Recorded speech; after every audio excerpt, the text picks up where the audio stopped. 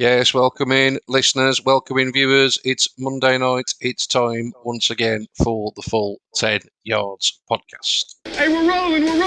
We drive all game long. Stay tuned, man. We got something special for y'all today. You're listening to the full 10 Yards podcast. To the 10, right to the 5, scooting in for the score. Touchdown. Yeah! I do love the fact, fellas, that since we started doing this live, you all now get to listen along to the jingle, and the viewers won't see this, but I can see you all just nodding your heads in the background. It's lovely to see, fellas, lovely to see. Let's welcome the boys in to the show this Monday evening. Let's start top left of your screen and welcome in Kieran, all the way from the States. How you doing, buddy? Well, as you can see by my T-shirt, you know I'm in a foul mood.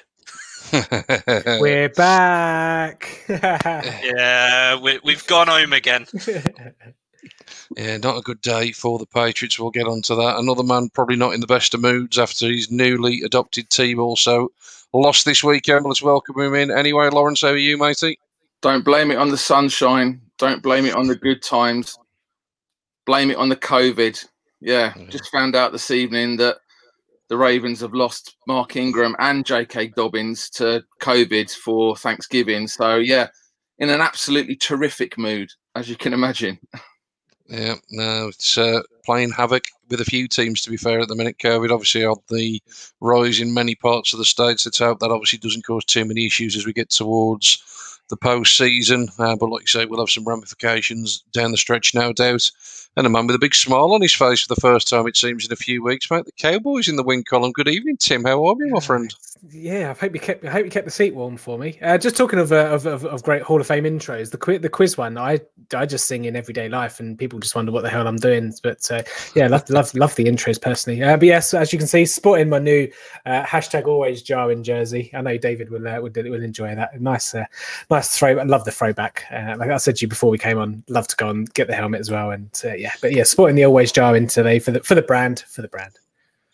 Absolutely, mate. I, of course, sporting the Browns top. The Browns with a big win, of course, this weekend as well. We'll get on to all of it very shortly, fellas. Let's start off in the AFC.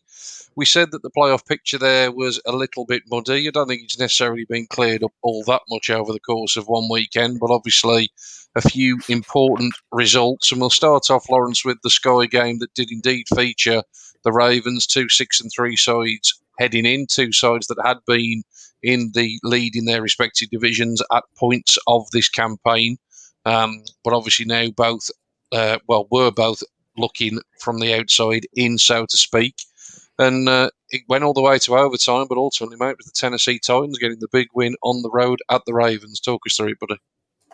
Yeah, my God. I mean, what am I supposed to say? We're looking at a Ravens team that are currently colder than someone waiting for a bus in the East Antarctic Plateau between the summits of Dome Argus and Dome Fuji, which is in fact the coldest place on Earth, just in case you want to look it up. So the Ravens they've lost 3 out of their last 4. Not by necessarily, they haven't been blown out in any of them. They've lost by 4, by 6, and by 6, but 3 losses in the last 4 is pretty hard to swallow. I mean, and the whole thing started with a bit of bad blood with Malcolm Butler kind of, jawing at the Ravens head coach, John Harbaugh. There was a bit of a altercation on the halfway line, just kind of, in warm-ups, and it kind of just went downhill from that, ending in the Beaver. And I don't know if anyone watching knows why I call Derrick Henry the Beaver, but whatever that thing is that's sticking out the back of his neck, it just makes me think of a beaver's tail. So that's why I call him the Beaver. So we've got the Bedfordshire Bomber and the Beaver. Got the alliteration here. And yeah, I could use another B word for the performance of the Ravens, but I won't because it's a family podcast. So yeah, it was the Beaver that weaved his way for an absolutely gassed Ravens defense for that walk-off overtime winner. As expected, game started off pretty tight. Teams kind of knocking lumps out of each other. 2 Ravens field goals, 1 Titans field goal, and just 1 touchdown apiece in the first half. 14-10, Ravens take the halftime lead. And then you're starting to think, there's some shoots. There's some green shoots coming up. The Ravens are looking to suddenly kind of come into a bit of form. Lamar Jackson, who again was still looking pretty abysmal, still had minimal passing yards, throws an absolute beauty to Mark Andrews, 31-yard touchdown, and you're thinking, my God, that Lamar Jackson has got a touch, and Mark Andrews is arguably the second best tight end, obviously behind Travis Kelce, but Mark Andrews is an outstanding tight end. It's just a shame that there's another AFC tight end that happens to be better than him. So there we were, Ravens 11-point lead, and you're thinking, right, this is all they got to do is settle the ship, keep the run game going, and they can ride this one out. And then it just started going wrong. Then suddenly Ryan Tannehill kind of clicks into form. Derrick Henry's been pounding away, getting kind of 3 yards a carry, not being very effective. But then then kind of 2 field goals later, after Gostkowski had kind of finished off drives, and this is the good Gostkowski, because arguably half the games Gostkowski's been the awful Gostkowski, and then the other half he's looked like the Patriots kind of Super Bowl winning kicker.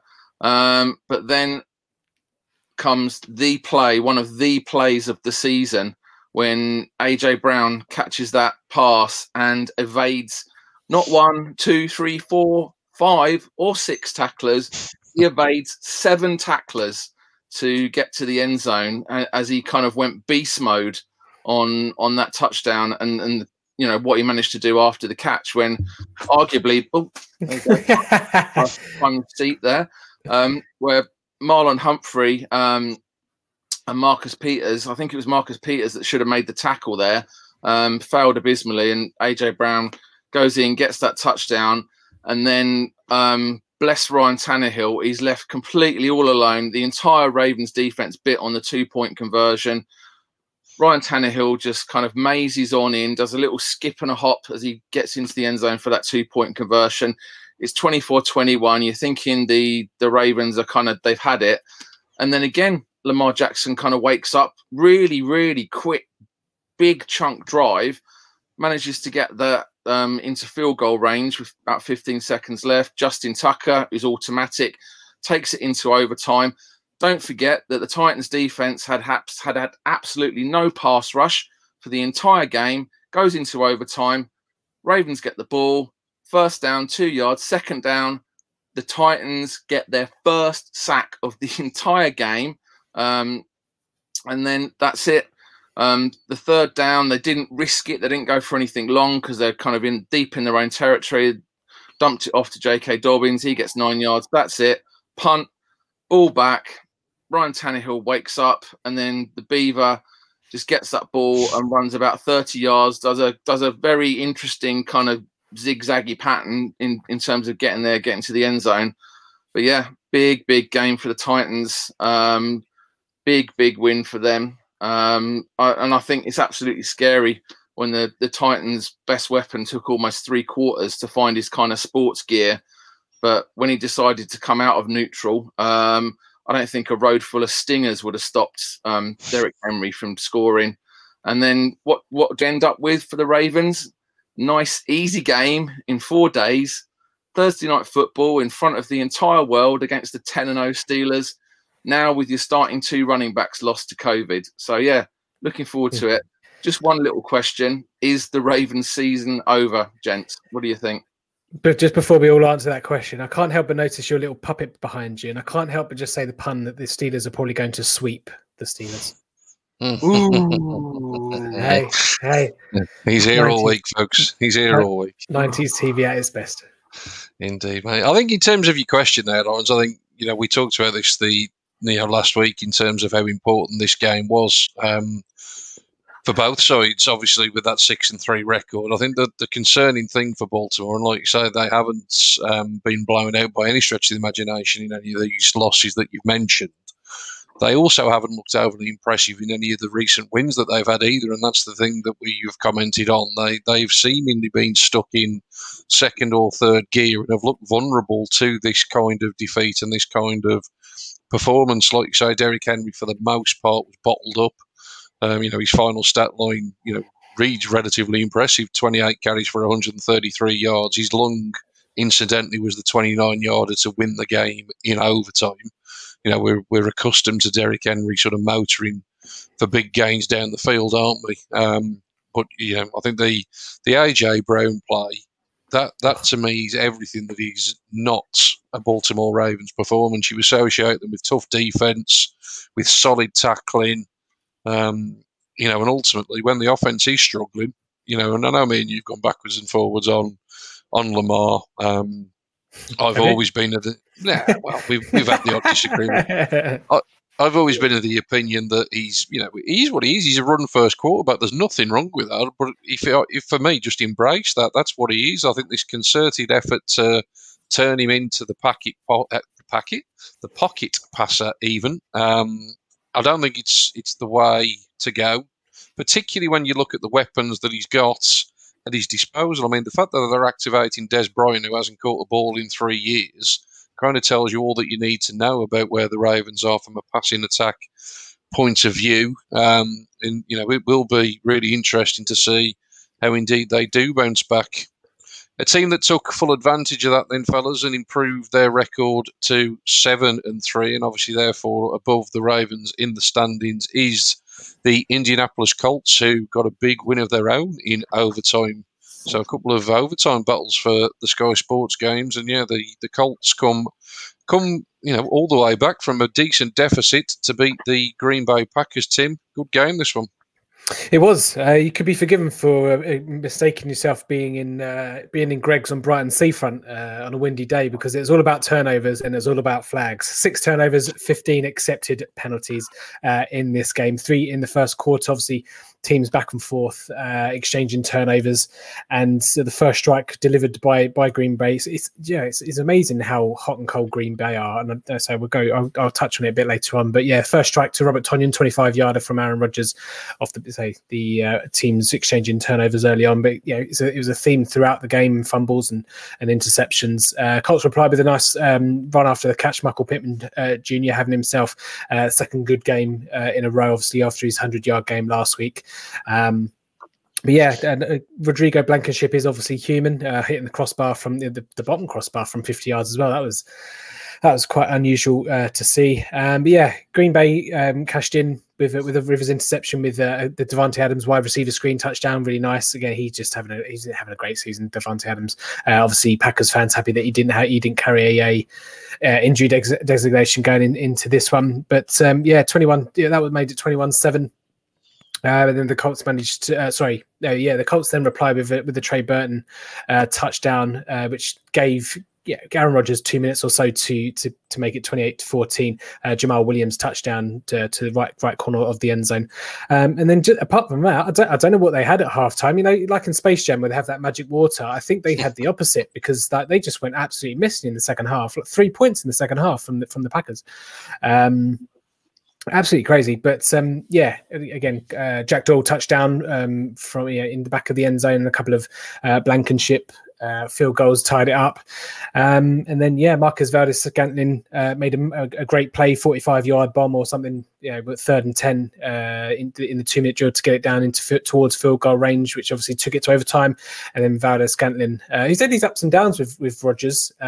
He's been getting daggers, but he's also been okay the last couple of weeks, but obviously the daggers have returned. Obviously the fumble, crucial play on the first series. Obviously Packers get the ball, fumbles it. They didn't even get lodged loose. It was just a slippery potato that came out of his arms, and it was in Green Bay Packers territory. And the Colts were very, very, very conservative, even more conservative than the Surrey borough, the borough of Surrey. But Colts, he knocks it through. No problems there with Blankenship getting it through, 31-10, the final score. So just a couple of notes from this one. Jonathan Taylor managed to get his second highest workload of the season, 22 attempts for 90 yards, had a reception or 2 as well. But he looks like the Jonathan Taylor everyone expected coming out of the draft. Managed to find a few holes and get a few decent gains as well. So that would do him a decent bit of confidence. Naheem Hines got him more involved in the game as the game went on. But Jonathan Taylor certainly will be happy with his performance. But just to touch on Green Bay, this season, there's so both hot and cold. Let's say 28 points first half, 3 points in the second half. This one, if you go back to last week's game versus Jacksonville, the first and the third quarter 0 points, but in the second and fourth quarters touchdowns and a couple of touchdowns. And it's I don't know what it is with Green Bay. It just seemed to be hot. I don't know if it's Aaron Rodgers' demeanor. He's just kind of not exactly bringing the game into disrepute, but yeah, very, very, very strange. But yeah, Packers, despite obviously it's not the hugest of losses in terms of it's a cross-conference game, but obviously with the Saints winning, they've obviously now kind of going to have to play to their lead a little bit and see what the Saints do. But yeah, Packers. I'd be more concerned about the hot and coldness, and you're not going to win too many January games if you bring that kind of form into the playoffs. I would give a lot of credit though to the Colts defense for adjusting in the second half. Darius Leonard, the inside linebacker, is a monster. Absolutely love Darius Leonard, and even Anthony Walker, who's kind of his kind of partner in crime, is a fantastic middle linebacker as well. And that secondary seems to be getting better and better. Rock Ya-Sin, another classic name there, Sean. Rock Ya-Sin.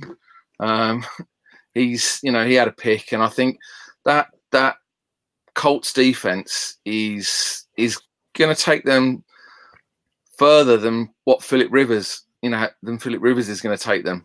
So that Colts defense can win games, and I think they just got kind of knocked early, and that 28 points in the first half, they probably went, oh my God, let's just wake up now. And yeah, a cup of Space Jam Cola or whatever it is Tim's referring to. No Magic idea, water. but they probably all had a sip of that. And I just think that Colts. I just love. I was looking at it from a Colts perspective more than a Packers failure perspective. I was just looking at that Colts defense and just kept forcing 3 and outs or short drives. And I was thinking, this is a defense that is really playing hard football. So I think that's going to help them. And defenses, I think that defensive unit's just going to get better. So I'm looking out for the Colts to do some damage in the playoffs. Yeah, we've obviously got Colts, Titans take 2 coming up this week as well, which is obviously, it was a huge game, a week ago. It's still a huge game a couple of weeks on. Obviously, the Titans will be looking to sort of even out that tiebreaker. It's probably a bigger game for them in that respect. Just in terms of Green Bay, Tim, to your point, again, I don't think there's anything to be overly concerned about. They're certainly going to be heading to January to play, meaningful football. I think they need to find the other Aaron, to be honest. You mentioned Aaron Rodgers there. Aaron Jones has become a big weapon for this team in the past 18 months, but, he carried an injury designation for a couple of weeks. He was brought back, hasn't really looked the same since. And in a game where you have got a lead, particularly on the road, particularly at this time of year, you want somebody then to start, icing the clock, running that. It's not the normal Green Bay way. I get that. It's all about Aaron Rodgers through the air. But this for me was a game, that they would have wanted to have leaned more on the run if it had been going. But to Lawrence's point, Indianapolis, fantastic defense. So 2 good sides there, though, and I'm sure we'll be seeing a lot more of them. The other 2 sides that we're going to focus on in this little section, I'm going to kick it over to Kieran, is the Sunday night football game. And we're talking here Chiefs against the Raiders. I was just saying, boys, before we sort of hit the record button, I woke up at about 4 in the morning and managed to catch the last 4 or 5 minutes on my phone. So I thoroughly enjoyed the last 4 to 5 minutes. I caught some good action in this one. But Kieran, I think it was a belter of a game right up to that point anyway, wasn't it, mate, to take us through it? That second touchdown, Derek Carr threw, is one of the prettiest touchdowns I've seen all year. It was, I think we're really seeing 2016 Derek Carr again.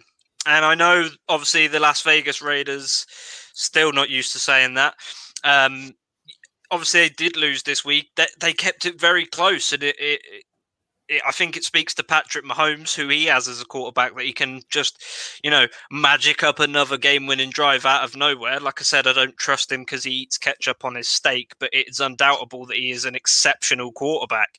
I'm not look, you're never going to hear, oh, the losing team deserved to win from me, because at the end of the day, they scored less points. They didn't deserve to win. But the Raiders put up an absolutely great performance, and I think it's going to be the case when we look back at this, year in a couple of years. So they're going to be the best team that's never didn't make the playoffs. They've been playing out of their minds recently, and I think mainly due to Gruden, and he's sticking to his guns, and he's doing what I think Lawrence will be a fan of, is that old school smash mouth football. He pounds the rock and he pounds it down your throats the whole game, because he's got great guys like Josh Jacobs. But this game, he was kept in check. 55 yards on 17 carries. I know he got the touchdown, but it was a really muted performance from him. But Derek Carr went absolutely crazy. 275 yards, 3 touchdowns. Obviously, he had the pick in there, but when you're going up against the secondary that is kind of coming into its own a little bit now, like the Chiefs, it is to be expected. Patrick Mahomes, exceptional. We even got to saw the big boy Travis Kelce throw a pass, which was interesting. Obviously, I want to give a shout out to my boy Clyde Edwards-Helaire as well, LSU alum. Go Tigers. He got another 69 nice yards and 2 touchdowns out of this game. He is an absolute workhorse for that team. And it's exactly like I said before he got drafted, and when I was actually evaluating him in my mock drafts, he's not going to be the guy getting you 100 yards a game, but he'll get you 5 or 6 yards of carry, and he'll open up some holes for you. But this game was just fantastically coached, and everyone knows how great John Gruden is. It's no question about how he is a great mind, but also Andy Reid, he's coached some fantastic teams, and these two facing off was absolutely beautiful to watch. There's not much more to say. That I think the Chiefs, honestly, now in my mind, are a Super Bowl favourites, because they can go up against the team who's already beat them once this year, and sort of they figured them out and they made the right adjustments. And like the Chiefs has done in almost every win they've had, I feel like in the past 2 years, they weren't doing great at halftime, and they came out with, like we just said, the Space Jam Cola, the secret sauce. I don't know if Andy Reid had a cheeseburger delivered to him at halftime or whatever, but he made the correct adjustments, and the Chiefs really pulled it on in the second half. And I know it came down to that game-winning drive, but it was Patrick Mahomes and Andy Reid with barely any time left on the clock. You know that they're going to score. So, yeah, another great game. And I think, I hope we see the Raiders continue this success into next year, because I think if we do that, they're honestly looking at being a serious threat in the playoffs. Do you know what? I'll be honest. I watched this game live, right? Because I said to you guys before we went on air that I had a big fantasy game that I wanted to win, and I wanted to make sure that I was winning. And when it was safe, I would have turned off. Obviously, I ended up watching it till 4:30 in the morning. But when the Raiders scored that touchdown with whatever it was, a minute or whatever it was left to go, do you know what I said to myself? I don't think the Chiefs are going to win this game, and that's a testament to how far the Raiders have come.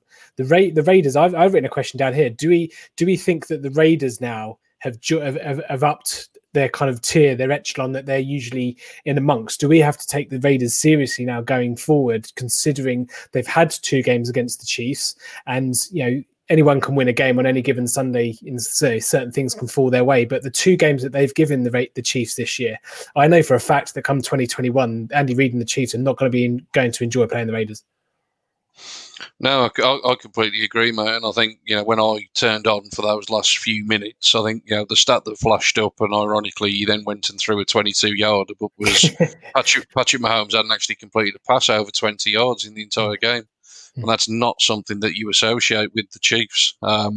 We talk a lot about the offensive side of the ball, with all the teams that we talk about, because obviously there's a lot of interest there from a fantasy perspective, and that's obviously where all the points come from. But I think defensively, if you think back to the matchup that these teams had in Week 5, it was actually the sort of Raiders defense, particularly in the second half that day, because the Chiefs still put up a lot of points in the first half, but in the second half, that defense basically sort of shut the Chiefs' offense down, which nobody has been able to do over the last couple of years. And it was a similar story. In this one, it sounds stupid to say that when the Chiefs have ended up putting over 30 points on the board again, but the explosive plays weren't there. There were lots of drives that they had to earn every yard, and like you say, they will be a team that with some continued improvement. I think the key thing, and Kieran mentioned it there, is have we got the 2016 Derek Carr back, and is he back to stay? That's the key thing. If you can get good quarterback play, and we all know this, simple as, isn't it? If you get some decent quarterback play, you don't turn the ball over, and you can play some complementary defense behind it, you're going to be in every game. And they've got enough playmakers now. Well, I think they want to get more out of Henry Ruggs. You know, he obviously hasn't really done anything of great note, has he? Let's be honest, in his rookie campaign. He's certainly been overshadowed by a number of the other rookie receivers that have entered the league. But, you know, in Nelson Aguilar, they've got an absolute reclamation project there, haven't they? I mean, there was one catch. I'm surprised they didn't challenge it. I mean, it was a pass interference call, but I mean, it was, even if he got as close as what he did to catching, it was a one-hander. Going to the ground, I mean, you know, for me, I mean, again, it was 4 a.m, so to be fair, it could have been a blatant drop. My eyes were a little bit on the groggy side, but, you know, it was a hell of an effort, and they've had consistent play from him all year. They've obviously got Darren Waller, Josh Jacobs, as we mentioned, so I think the Raiders are primed to be a real contender in that division. It's an exciting division, isn't it? You've obviously got the Chiefs. Justin Herbert's been excellent. You know, and I think everybody expected quite a bit out of Denver. We'll get onto them pulling out a huge win, but, you know, they've obviously got a good young nucleus to build around as well, so it could be a real good division. Does anyone remember 3 months ago, everyone was wondering whether Marcus Mariota was going to start over Derek Carr? Yeah. He's a good backup, to be fair. He's certainly a good backup. There's plenty of team. Let's put it this way. There were some quarterbacks that started yesterday that you'd rather have Marcus Mariota starting. Let's put it that way. Ryan Finley. It moves us on nicely, boys, actually, to the roundup of the rest of the stuff that came from the AFC side of the playoff picture. So let's stick the scores up as we go through them. There they are on the bottom of the screen. Brings us nicely, of course, that link on terrible backup quarterbacks to the New York Jets and Joe Flacco. 28 points on the board, but the Chargers with 34. An absolute explosion out the door from Justin Herbert and Keenan Allen. I thought they were on for a record day after 7 catches for over 100 yards in the first quarter. Slowed a little bit from there, and the Chargers, as they always do, ended up in a one-score game, even though they could have probably blown the Jets away completely. So the Jets still winless. The Steelers 27, the Jags 3. 4 interceptions in this one from Jake Luton. A little bit unlucky, it's got to be said, with the first one, which was, to be honest, probably the game changer. A couple of minutes before half-time, the Jags driving only down 7 at that stage. A deflection that ended up as a pick, and Pittsburgh turned that into points. And it was all over from there, wasn't it? Let's be honest. And the final score just ticking across the bottom of the screens. The Patriots 20, the Texans 27. The mini revival in New England comes to a bit of a grinding halt. In all seriousness, though, fellas, we have talked, haven't we, for a number of weeks now, that the Texans, it's unbelievable that their record is what it is with the level of play that Deshaun Watson is actually producing week in and week out. And he was absolutely stellar yet again yesterday, wasn't he? Really, really good day. Ran one in, lowered his shoulder. Just a real excellent play. He's played some good football all year, and I'm sure that there's better days ahead for the Texans. They've obviously got an off-season, where they obviously need to bring in a new general manager and start repairing some of the damage. It's going to take a couple of years to do that. They obviously haven't got many assets to play with, have they? But, with Deshaun Watson around, they're certainly going to be there or thereabouts, if he continues playing at the pace that he is. Let's flip it over then, fellas, from the AFC to the NFC. And there is obviously one other significant AFC playoff name that we haven't mentioned, but we're sticking it in this one because obviously the worst division in football continues to be the worst division in football, with the leader still, after 11 weeks now, sitting with only 3 wins. I am, of course, talking about the Eagles, who drop to now 3-6-1 with defeat to the Browns. Lawrence, I'm sure you're probably going to ask me for my opinions of it as I watched it, but just take us through it quickly, buddy, from your perspective. Yeah, again, I won't repeat what Mr. Blundell was saying on WhatsApp last night, but I absolutely agree. That double-headed monster of Nick Chubb and Kareem Hunt is funking good. Chubb had his second consecutive 100-yard game, 4th of the season, and considering he's spent a chunk out recovering from injury, is great, and he's averaging an absolute eye-popping 6 yards a carry. And whilst that rushing success may not have come early in this game, good things come to those who wait. Another big 50-yard rush ripped off by Charbonnet, and a finisher, another absolutely special touchdown from Kareem Hunt, who went airborne. I don't know if he was trying to do an impression of Michael Jordan, seeing as this seems to be a Michael Jordan tribute podcast today, but he definitely did an air hunt, whatever one of those is called, and did brilliantly to get that touchdown. And this is an Eagles team now that has lost 4 out of their last 6, but are somehow in an absolutely insane division. In normal circumstances, you stick a fork in the Eagles at 3-6-1. But ladies and gentlemen, this is the record at the top of the division. So all 4 teams with 3 wins. I mean, reality is the Eagles might actually suck harder than a Dyson Expo, but let's give credit to a Browns defense who've allowed just 40 points in the last 3 games.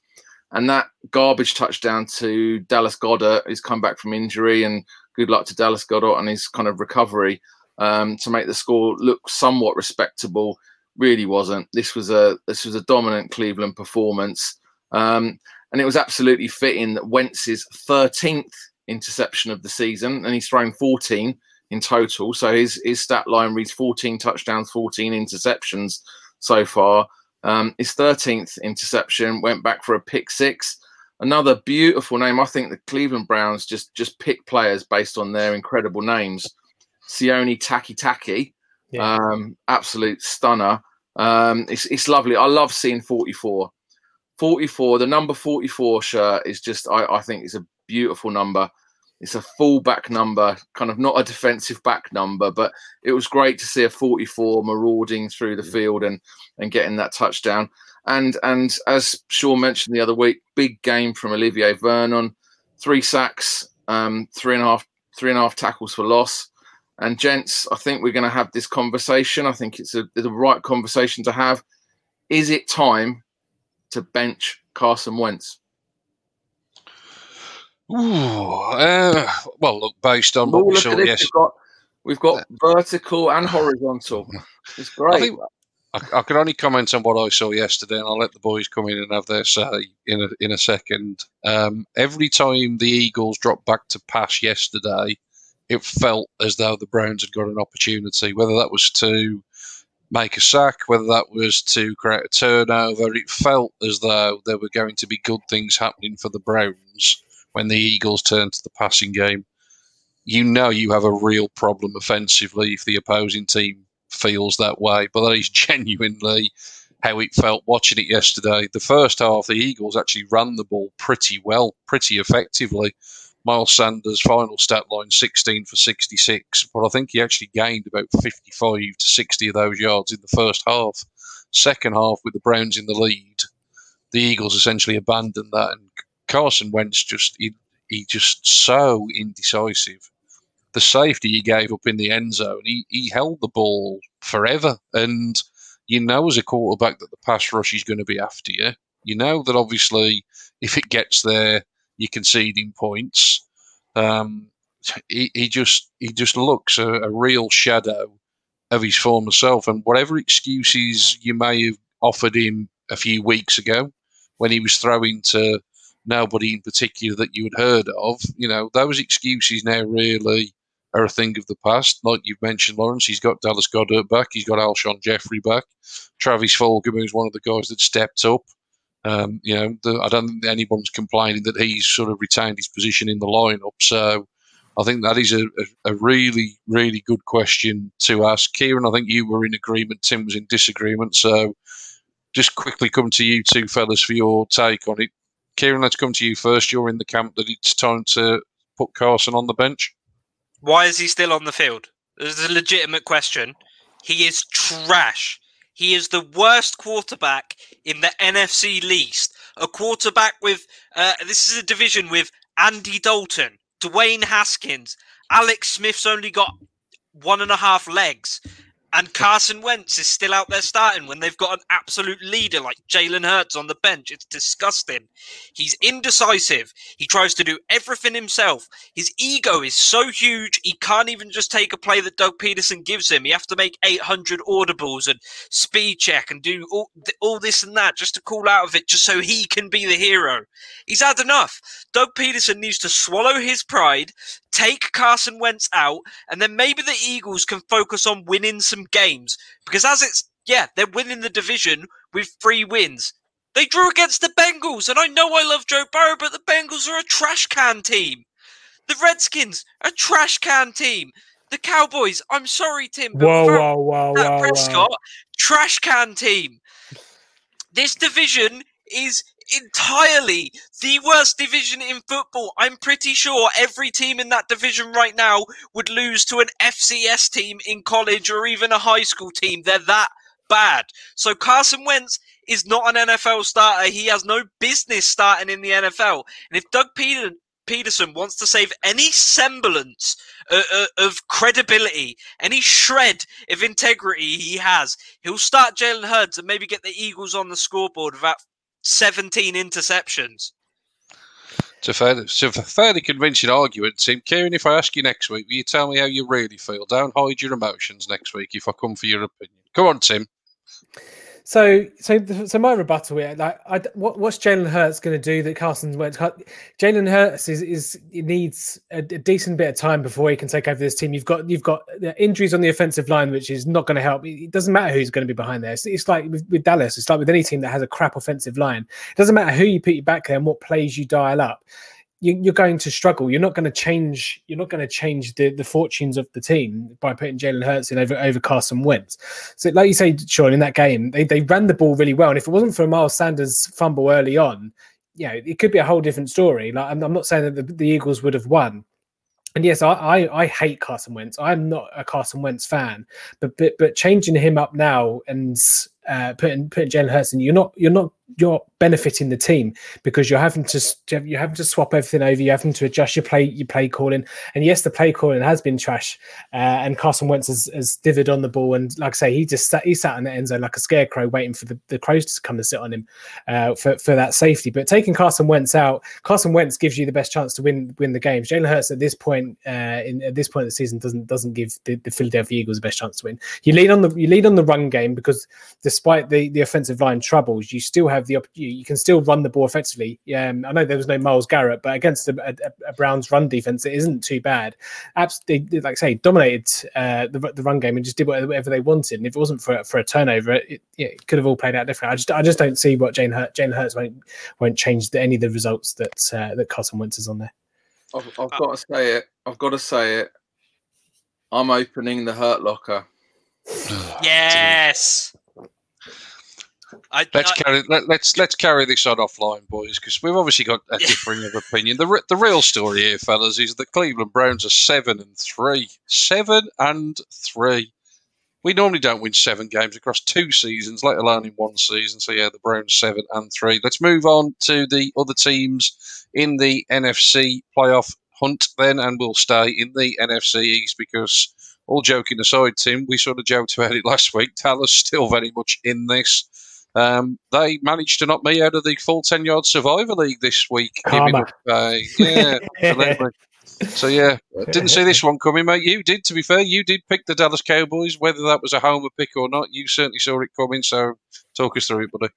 I did. I mean, yeah, okay. I will admit to a tiny bit leap of faith, but I said like week 9 and some of the previous week, the defense is starting to get a bit friskier. The defense was a lot friskier in this game. That we managed to get in pressure with the front 4, and when you're not behind by 21 points or 24 points within the first quarter of a game, you can play the short yardage stuff. You can play dink and dunk. You can play the Zeke Elliott and Tony Pollard on the run game, but this was a really good game. Probably one that quite a lot of you will gloss over and not even be bothered into watching, which is fair enough. These two teams aren't going to be troubling any Super Bowl Super Bowl betting slips anytime soon, but it was a hard-hitting game, hotly contested. So really good football on show. And who would have thought that? I'd say with a Minnesota and Dallas Cowboys game, considering the state of the two teams at the moment. But of course, the big one with this, Andy Dalton returning to the team after Garrett Gilbert and Ben DiNucci starting the last couple of games, obviously off the back of a bye. Obviously, he was out with a concussion. Also worth noting that this the starting lineup for the offensive line for the Dallas Cowboys was the 7th different starting combination in 10 games. We kicked Zach Martin out to right tackle, and Connor McGovern, I think, came back in as well, and it just seemed to be a great combo. It helped Zeke to kind of get some lanes. There was some massive lanes. I haven't seen lanes like that since the start of the season.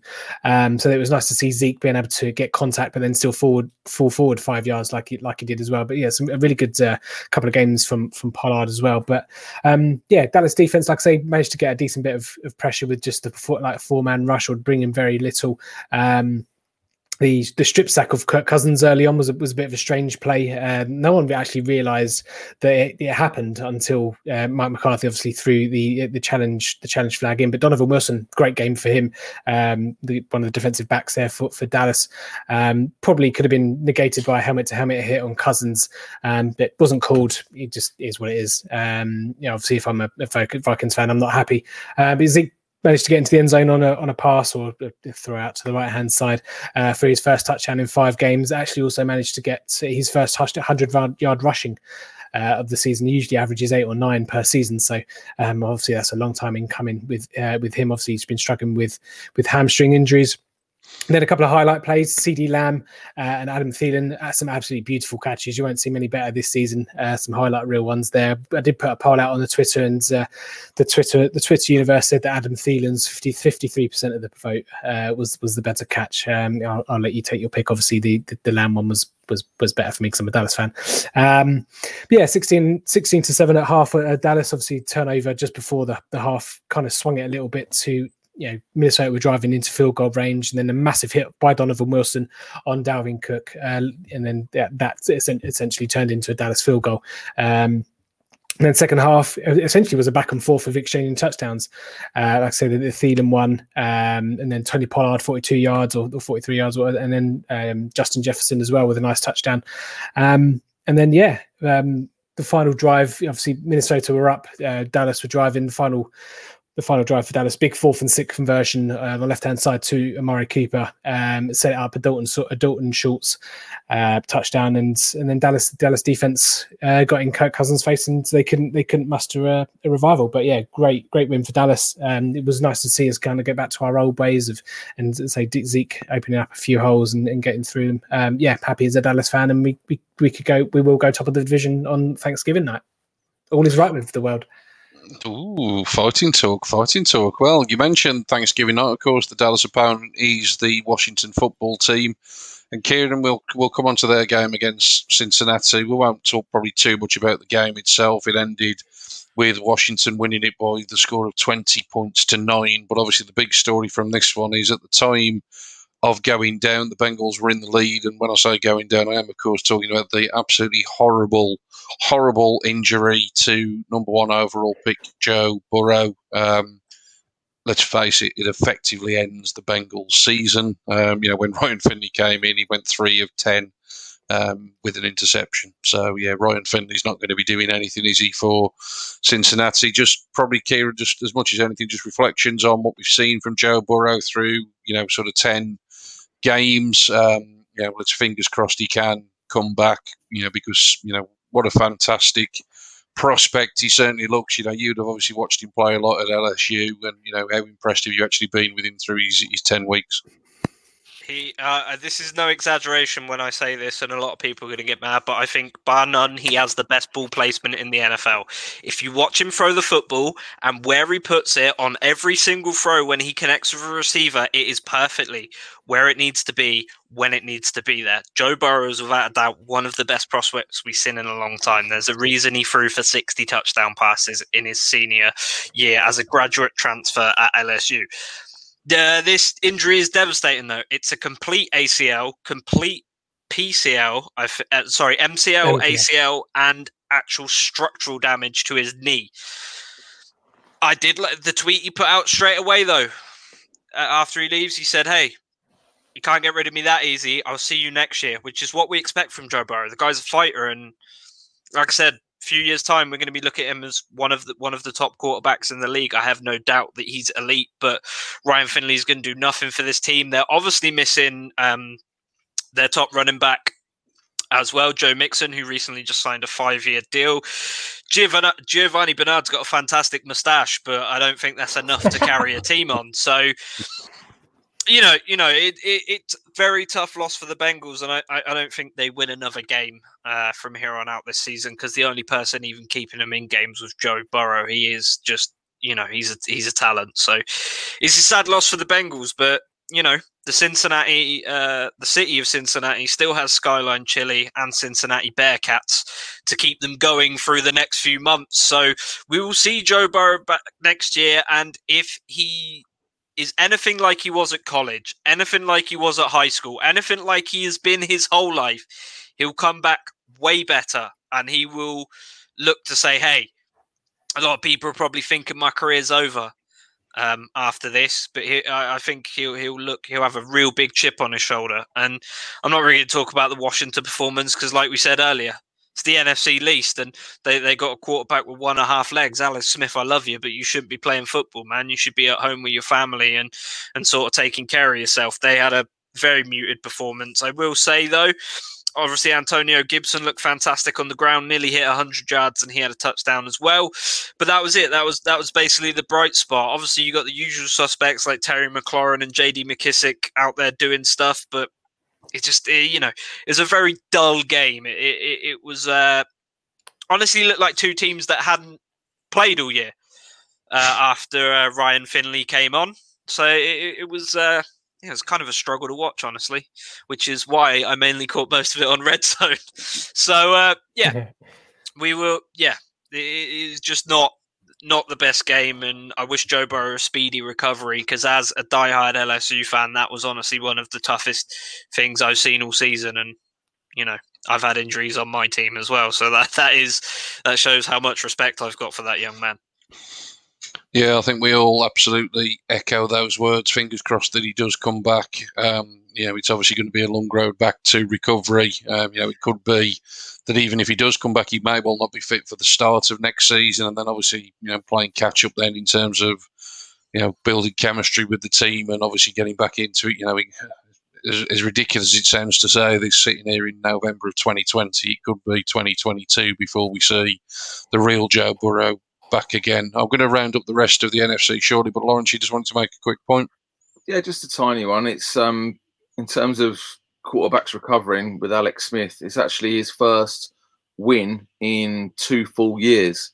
So just, credit where credit's due to Alex Smith. It was it's a pretty rotten way to win a game, but it's still a win nonetheless. And, even though I'm totally agreeing with Kieran. I think, Alex Smith, I just fear that one hit and, something serious could happen. But realistically, he is the best Washington quarterback that's out there at the moment. And, he's come off the back of the first time he's ever thrown for 300-yard games in a row, or the 2 previous games. The first time he's done it in his career.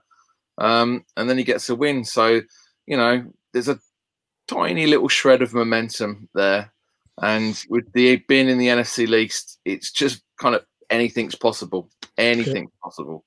Certainly is, and it actually makes Thursday night's game quite appealing for the neutral, to be honest. It is a meaningful game in that sort of late evening slot on Thanksgiving. We'll obviously get all 3 games back to back on Sky. Just breaking news as we're recording this, Adam Thielen has just been placed on the COVID list for the Vikings. Apparently he tested positive after the game yesterday. Hopefully that doesn't have any knock-on effects for the Cowboys, obviously on a short week also, but obviously... I think the defense would be right. They weren't anywhere near him in that game. You made the joke for me, mate. You made the joke for me. Let's move on to round up the rest of the NFC side of things then, and of course go back to Thursday. Cardinals 21, Seahawks 28. I really fancied the Seahawks in this one. I know most of you fellas were high on the Cardinals, but the Seahawks taking care of business on their home field. Kyler Murray suffered a bit of he took a big hit early doors, and it kind of limited what he did in terms of rushing, which is obviously such a huge part of their offensive game plan. And the Seahawks take over again at the top of the NFC West. The Detroit Lions. Oh my God, why do I ever trust Detroit Lions?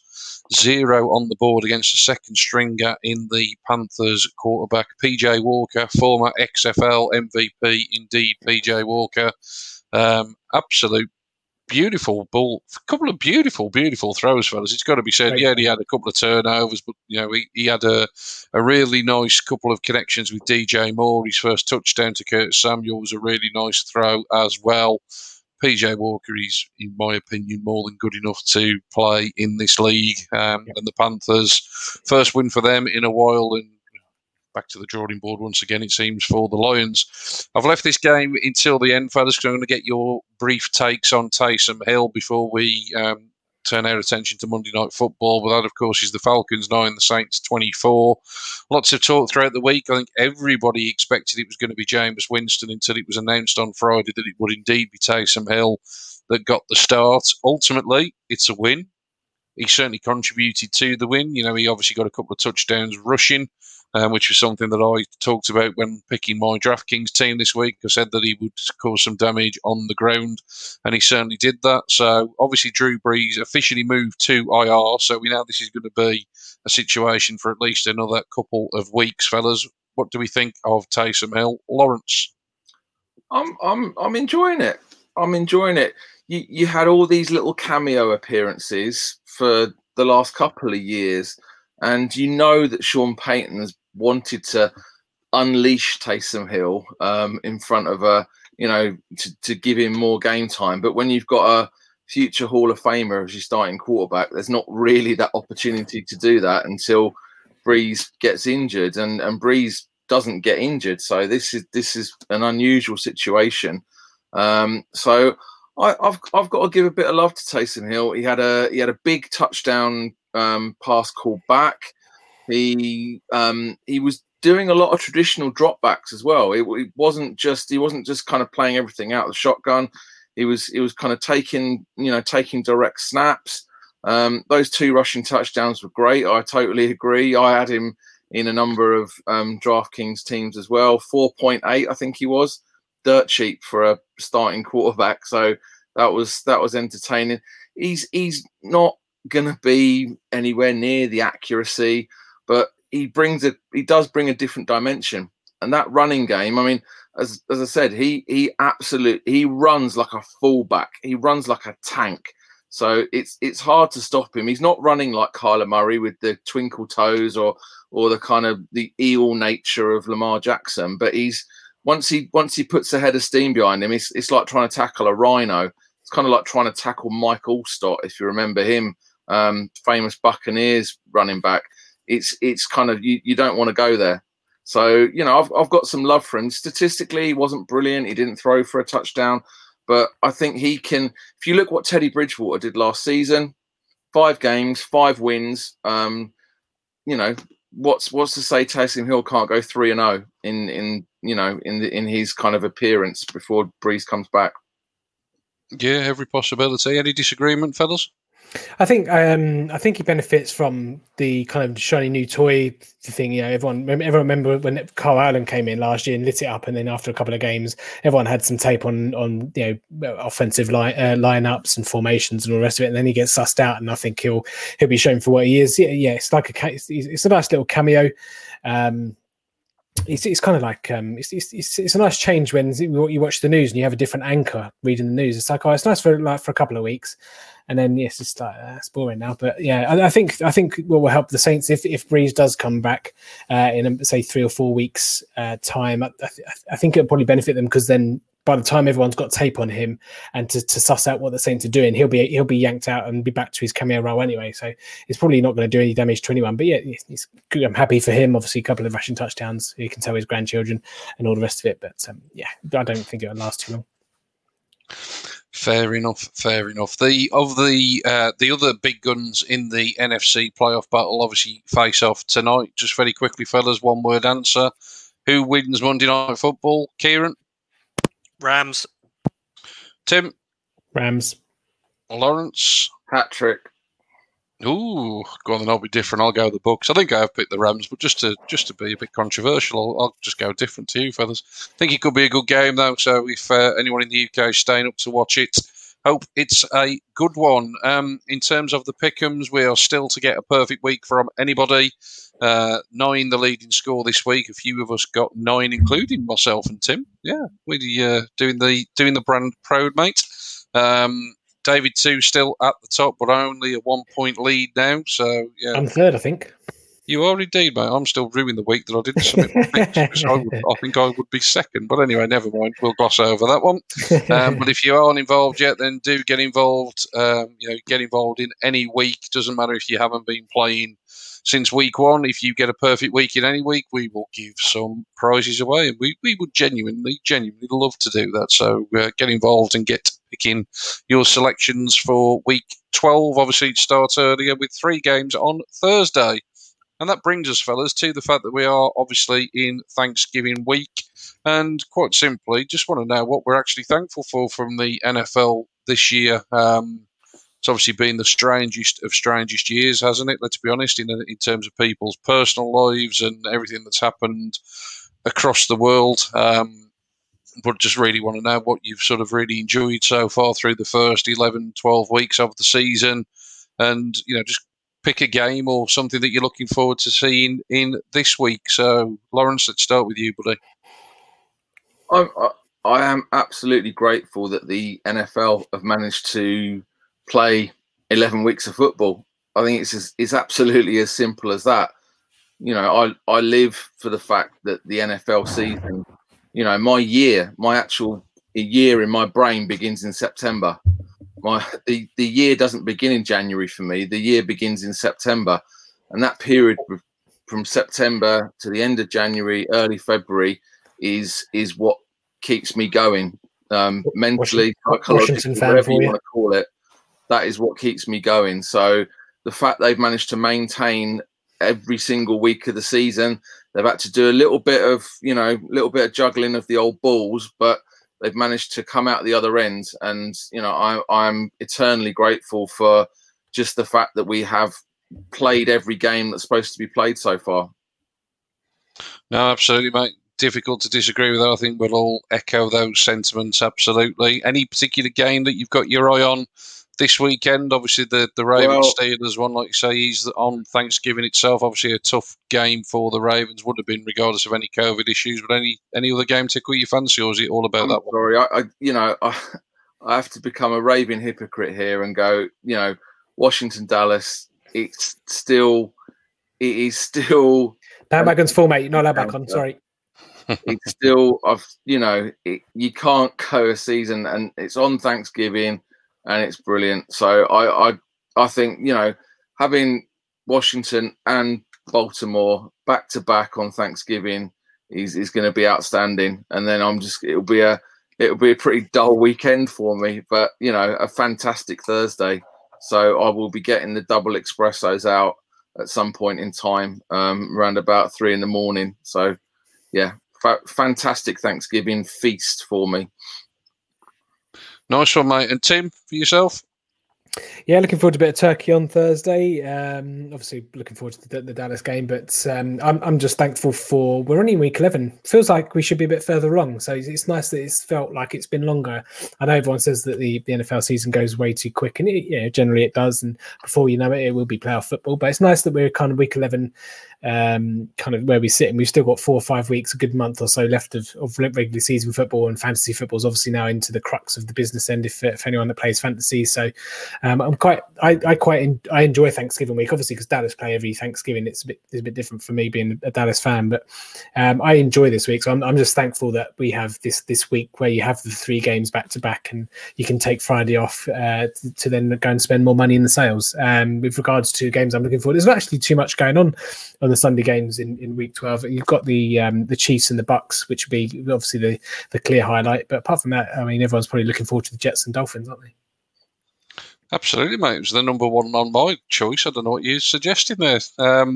Kieran, I'll throw it to you shortly, but obviously you're in the States, so it's obviously a massive thing for you guys over there. We sort of embrace it as NFL fans more in this country, and like you say, the big thing for us is that we just get 3 games back-to-back on a Thursday at a nice UK time for us to watch, certainly a couple of them. I think for me, completely agree with everything that Lawrence said in terms of it's great that we've got this, sort of game that we all love and look forward to each and every Sunday. If you think back to the dark days of sort of March and April, when we didn't have any sort of sport on and all the rest of it, it's great that we get that to look forward to each and every week.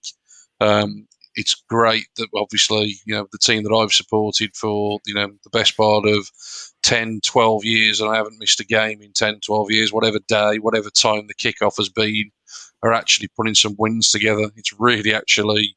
I don't know how I'm going to be if we actually do get to January, fellas. I haven't really let myself get that far yet. But I've said this for the last few weeks. I keep looking at the schedule, and it's like you look at this weekend's schedule. The Browns have got the Jags this weekend.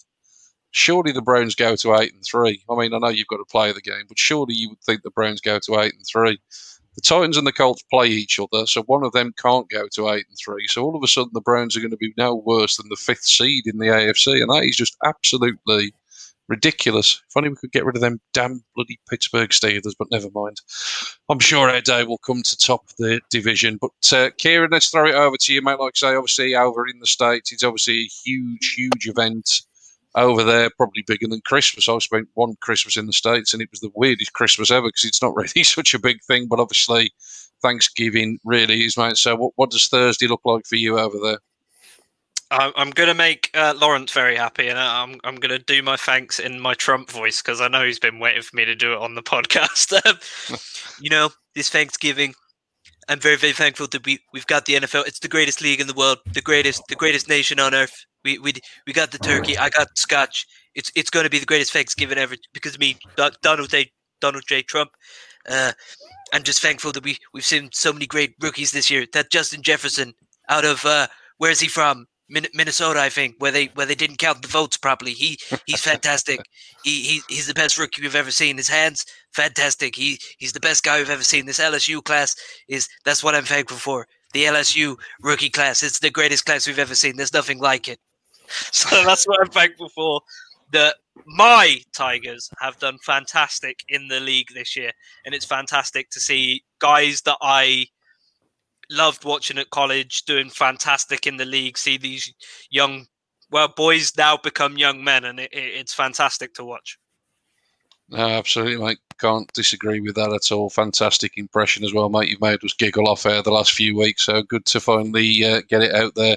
Big shout out to Helena and Tony. They follow us along most Mondays, and yeah, Helena, I think we will all echo that as well. So Helena says thanks for making this fantastic podcast. It is an absolute pleasure every Monday for us to sit together, talk about something that we all absolutely love, and we are all very grateful for everybody that listens, watches, downloads, interacts, reads the articles, all the rest of it. We do it for fun. We do it for the pleasure of doing it, but obviously we wouldn't do it if no one listened to us. So thanks to all of you. And, we obviously hope that everybody enjoys this week in particular, whatever you're up to, and like I say, if you are embracing the Thanksgiving spirit, then yeah, absolutely enjoy Thursday. Be a feast of football, to use the regular Sky Sports pun that they always throw out every year. That's it for the week then, boys. A good one as always. Like I say, still plenty going on. That playoff picture really starting to come into focus now. They always say that the season doesn't start until we get to Thanksgiving, so obviously we are now on the homeward stretch. Teams will either become contenders or be revealed as pretenders. Anything to close the pod with from each of you this week? Tim, let's start with yourself. Final stat for you. Alvin Kamara, it was the first game Alvin Kamara, since he started his NFL career, he has not received a catch or reception.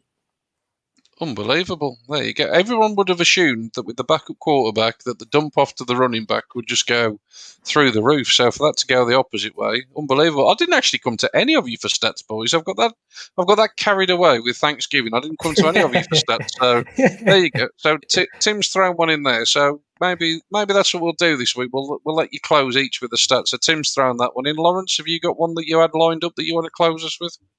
Yeah, go on. I've got a little prop to go with it as well. So we know that Drew Brees is incredibly accurate.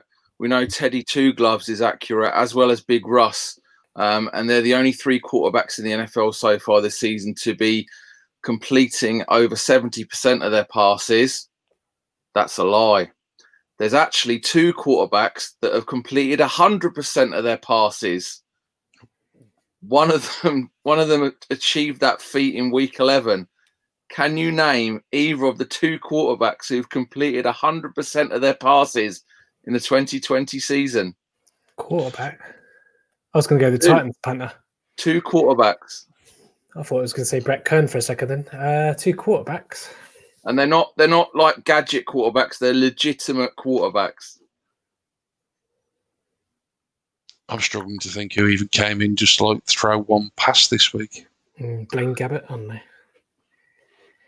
Now, go on, Lawrence. You've got to stop. Yeah, misery.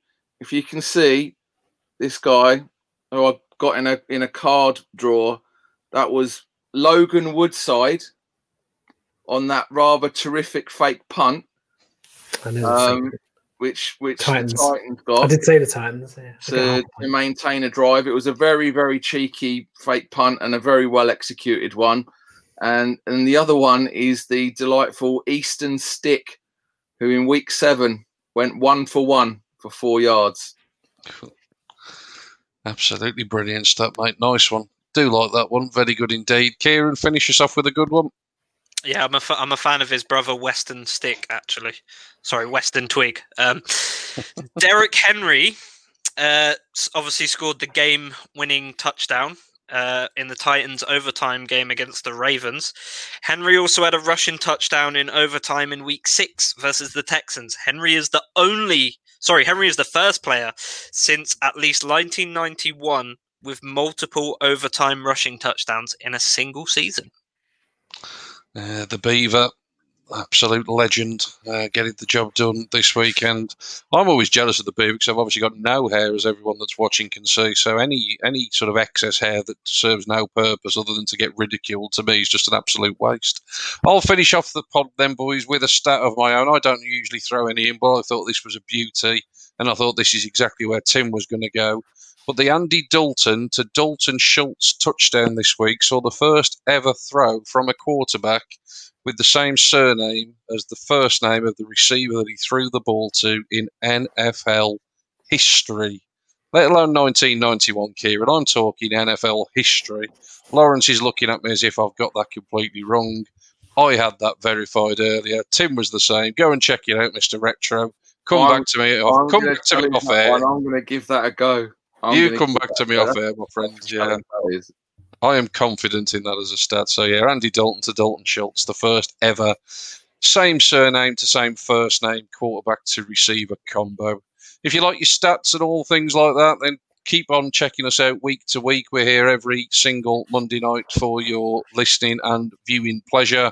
Obviously, if you prefer to read, then the written article will be out tomorrow in terms of takeaways from the week in our Tuesday takeaway article.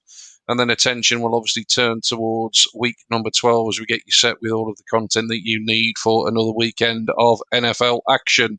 Other stuff, of course, as well from Full 10 Yards in terms of college, fantasy, and a very special edition of the quiz this week, airing hopefully tomorrow, where we will hopefully be taking on some of the guys over at the NFL UK fans. Tim, is that right? That is correct. Yep. So Tim, off the back of a defeat, can he get back in the win column tomorrow? We will wait and see. But until then, fellas, it's been an absolute pleasure as always. Enjoy Thanksgiving football, everybody. And from the four of us, until next time, in the great words of Kevin Cadle, it's bye-bye for now. Bye-bye.